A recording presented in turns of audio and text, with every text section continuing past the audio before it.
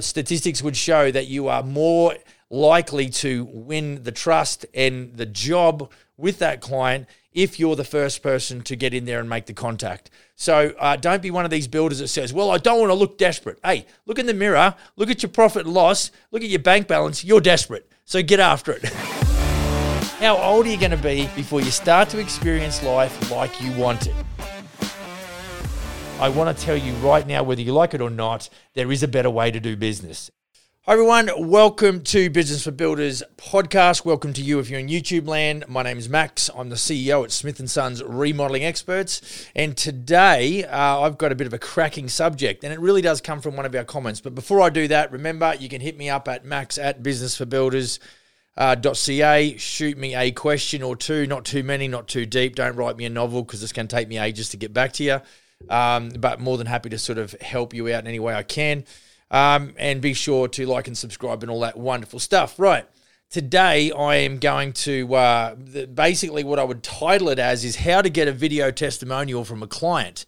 Now, the reason I'm going to talk about this is because I think before I really got into building this business, I was always looking for a competitive advantage. I'm like, what can I do? Now, one of those things, especially in this country, was I was able to go and really use my experience in the fixed price or the fixed price quoting and contracting world, because I realized that a lot of GCs around here would do the cost plus. Now, you might be a cost plus operator, and that's okay. At the end of the day, whether you're cost plus or fixed price, you can still get video testimonials from clients, and we'll talk about that today. So, obviously, what we're trying to do is improve the experience the client has in dealing with you and me as general contractors, so that at the back end, when we do give them a nudge and go, "Oi, what do you think?" They'll be more than happy to really help us out in that regard. And so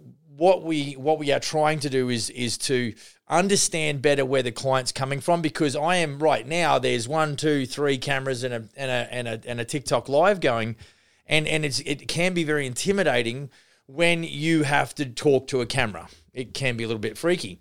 And so, we've got to understand that we've got to make such a big effort to make such a great impression so the clients will, go ahead and share with us their experience, which is super intimidating. So, side note, videos like we have, if you check out smithandsons.ca, you will see exactly what I'm talking about. This is exactly what we do. The videos will do all the heavy lifting for you as it relates to creating social credibility. In other words, prospective clients will jump on your website or my website, and they will be able to see what past clients or other clients have their experience, what their experience has been. And the great thing about video like that is that it never complains. It's probably the best team member that you could have, because the thing is working 24/7 and it never does complain. So I think as we begin, I'm going to share some stuff which is indirectly going to influence your ability to get a video testimonial from a client. I think the easiest thing for me to do is, if I've done all of the stuff that I'm about to drop on the table right, it makes the ask very straightforward. What makes the ask impossible is if you've done a really bad job in the sales and or construction process, okay? So this is probably not an exhaustive list. There might be some things that I might have overlooked or left out, things that you might think are important as far as how you go about making a good impression. But these are ones that just come to my mind really quick. I'm going to start with, understand the whole way through. We've got to apply empathy. I've got to think about what the client's going through and find that need and fill that need somehow, some way in my actions and my activity and my process. And so what that does is it really sets the stage. So as I move through all of the phases within my sales process and my construction process, I'm always I'm hyper aware about what am I doing? Is it making a good impression? Is it really satisfying the client as it relates to our product delivery, maybe both in the sales and the construction phase, and obviously the entire experience. So first things first, we've heard more than a dozen times where clients we will get in front of clients and they'll say, well, at least you showed up. or at least you called me back, if we get them on the phone for the initial phone call. My first point is here, contact quickly. Now, I don't know what your situation is. I know what I do with our guys. We present them with the client information from the lead gen campaigns that we run across social and Google, etc. And we make sure that they understand that there's a priority on calling that lead as quickly as possible. Statistics would show that you are more likely to win the trust and the job with that client if you're the first person to get in there and make the contact. So don't be one of these builders that says, well, I don't want to look desperate. Hey, look in the mirror, look at your profit and loss, look at your bank balance, you're desperate. So get after it, right? And even if you're not, even for me, I'm just like, well, it's just good practice. It is at the highest level when you're trying to operate, I got to get to it quickly. Speed and efficiency is what we're about. And so when a client makes contact with you, now look, we've got it set up where we can kind of insulate our guys from it. Sometimes you're going to be with clients or with vendors, or you might even be working on site, and it's a really bad time for you to take a phone call at that moment in time. And so what the luxury that we get is that either if clients ring head office here, there's somebody on the phone that can talk to them straight away. But if they do make a contact via our contact form, there's always a thanks for your inquiry, we'll be in contact with you shortly type of page. And so that automatically means that they're looked after. And of course, what that means is when the lead does go out to the general contractor, that they can actually position themselves and get into a very controlled environment where they can now make that professional initial first phone call. So always be looking to contact people or clients or client inquiries very quickly. That'll make a good impression. We're all about making good impressions. Okay, now once you've knocked the lid off the first phone call, you've done maybe the initial meeting, you want to make sure that you communicate often, okay? There's nothing worse than feeling like you have been forgotten. Does that make sense? Nobody likes that feeling. It's like, I think they've forgotten about me. I've been stood up. I'm being disregarded. I've been pushed down the list. All of that kind of stuff is making, it's either making a good, you're either making a good impression or you're not. And so, as we go through our day-to-day business, and especially as it relates to dealing with clients, which is a lot of the time, we've always got to be making a good impression. They say, you can never make another good first impression. First impressions are first. But I think as we go through, I have another saying, we start well and we finish strong. So everyone's keen to please because they want the job, and then they get the job and all of a sudden their level of service drops off, and the client notices that. They're only dealing with one builder. It's you. If you've started well, tickled their ears, and then as the project has progressed, your ability to communicate really falls off a cliff, they're going to sense that, and that's going to go against you when you ask for them to share on video regarding their experience with you and your company. So communicate regularly, communicate often. Point number 3, clarify in detail, right? There's nothing worse than a client sitting there being unsure as to what's included or what they get. Now, for cost plus guys, I guess you're going to do it in such a way where as you move forward, you start making selections. You've made maybe allowances to create the budget, whatever. But what we do here at Smith & Sons with Fixed Price is we communicate with clients very often, and specifically to do with, the selection. So we obviously don't do a lot of, the upfront work for free. There is a cost associated with putting this whole, fixed price together. But what we want to do is we don't want to go to construction until such time as we have got everything with aesthetic value nailed down in the specifications. So what forms part of the contract is the plans and is also the specifications or the list of inclusions. And they won't be just kitchen sink tap or kitchen sink. They'll be make, model, style, type, anything that can make sure that we understand exactly what the client wants. And so when we're talking about clarifying in detail, what that does when we, more generally speaking, what we offer to clients is not just renovation and construction services, but peace of mind and security and satisfaction. And so in putting together that selection sheet, in advance of construction, what that does is that it really does relax the client, because they go, okay, Either we've used an interior designer and there's a 40-page, interior design detail, or we've used our own specification software where we can actually upload pictures of said products. And so what we're trying to do is really put the clients in a very relaxed state where they're not, anxious about, what's included or when it will be finished. Obviously, we're always going to be talking about sometimes the price indication moves. We give them a bracketed price range and all of a sudden they decide they want to include bidets and they want to go from post-form countertops to quartz. And all of a sudden the price is jumping up, and we're always giving them the heads up as to the fact that, hey, we either just hit the top of your estimated price range or we've exceeded that. Are you okay with that? And we get that in writing. We make sure if we do a verbal communication around that, we also put that in an email, because what we're trying to avoid at the back end is the sticker shock, or the fact that they're like, well, hang on, you told me that was going to be a 175 to 225 and now we're at 275. It's your fault, Max.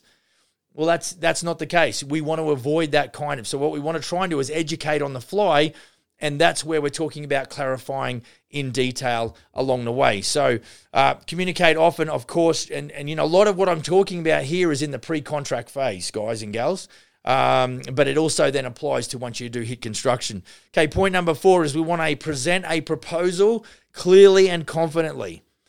The client will be able to see and feel if you are not 100% sure on what it is that you're presenting, especially if they start coming back with questions throughout the proposal that you're making. And if you're making reference to certain specifications in the project, then, if you haven't put that together clearly in your head, they're going to feel very, their confidence in you is going to start to diminish, right? So you've got to be very well prepared so that you can go into that meeting and you can present your proposal clearly and confidently. If you don't do that, that's going to have a lot of influence on, they might, start to feel that I don't think this guy actually knows what he's talking about. And you certainly don't want to be in that position, especially after you've done so much work and you're getting so close. And really after that proposal, you're only a yes or a no away from doing a deal. Present the proposal clearly and confidently. So you've got to do a lot of prelim work to that meeting.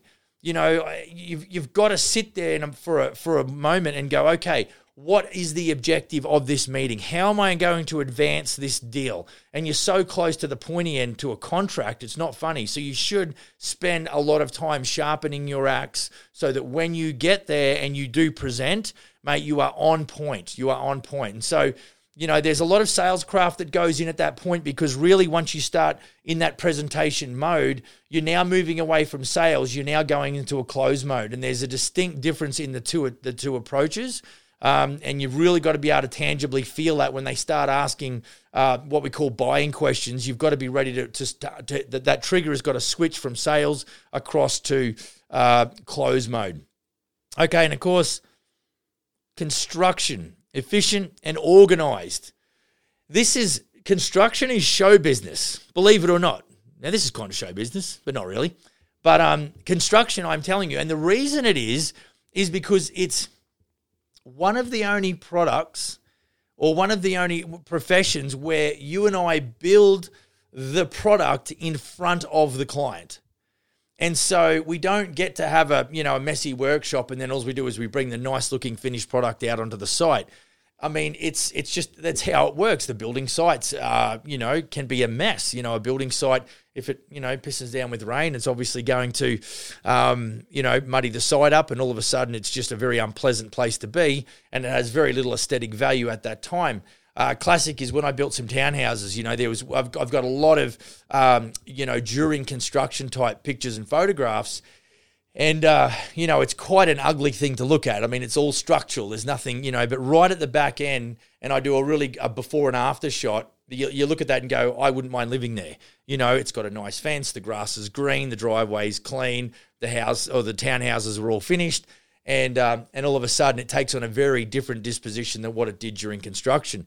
So the challenge for you and I is that we are building this in front of the client. They have a front row seat to your show, and your show is the construction show. And so, unfortunately, this is why a lot of guys and gals, and you might feel this way, you're intimidated if I'm working away and I'm hanging a door and I've got a client that likes to stand over my shoulder and watch what's going on. they treat it like it's HGTV to them. They just want to stand there all day and watch you do shit because they think you're pretty good.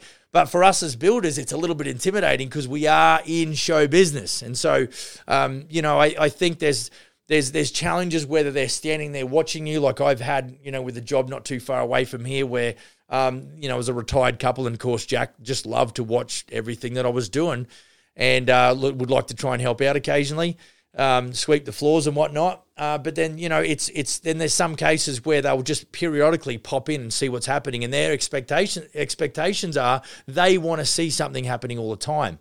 And so there's pressure on us. And so, I think we've got to understand that we're in show business. We've got to kind of embrace that at some level and just realize that the more efficient and the more organized that we are, the easier or the better it is for us to be able to execute in front of the clients, metaphorically speaking, in some cases, of course. And so, I think, with trying to stay organized and efficient, this is where we can start digressing and start talking about software and the cloud-based softwares that we use and the tools that we use within the software. So, you've got to look at, if I am going to be in the construction phase and it is very much show business, what can I do to create more efficiencies? What can I use to be more organized? And that's certainly going to be something that you'll need to double down on. And of course, that's going to take a little bit of money to get her done as well and to get that set up. Okay, point number 6 is the ask. Okay, and this is probably where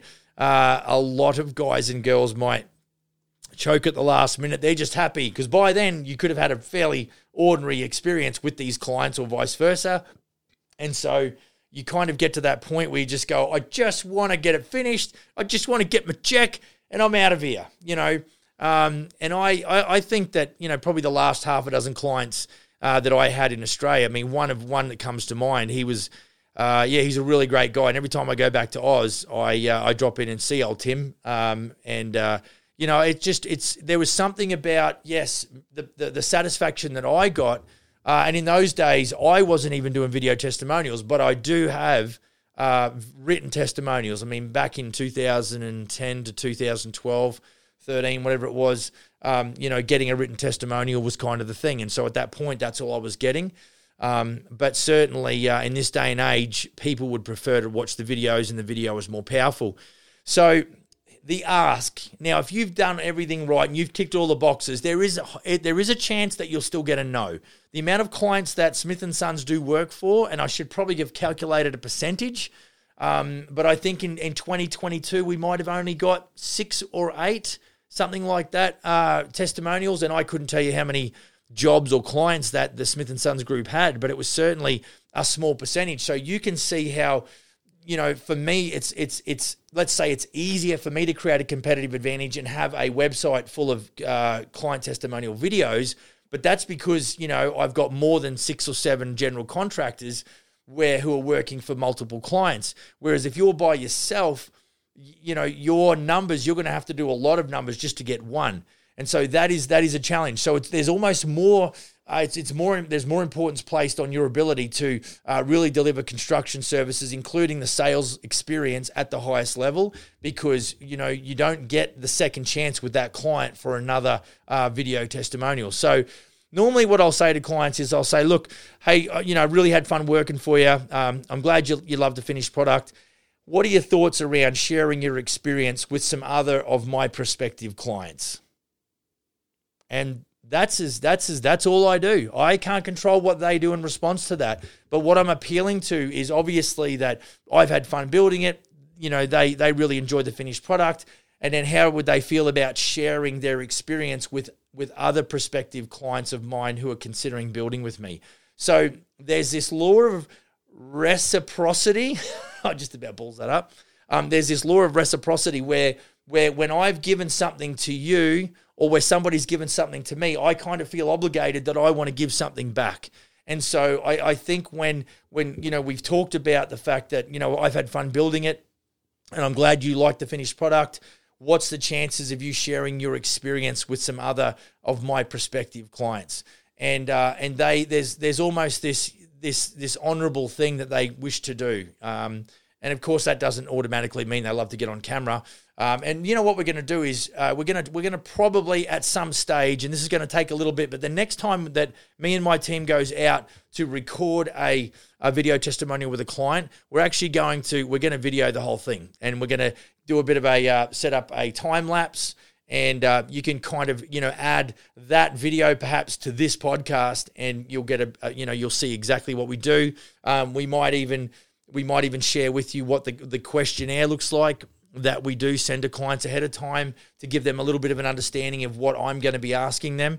And so that'll give you a bit more practical as well. But it's the emotional challenge that you go through, to be able to deliver at the highest level and set yourself up for that moment where you do feel like, okay, I'm going to go for the ask here, and just to see, whether or not they'd be open to sharing, on camera, their experience with me and for, some of my prospective clients. That's always going to be the gut-wrenching moment in time.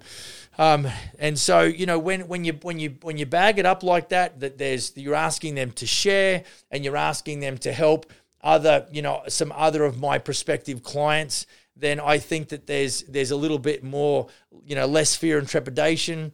And it's look, your first one's always going to be your toughest. There's no question.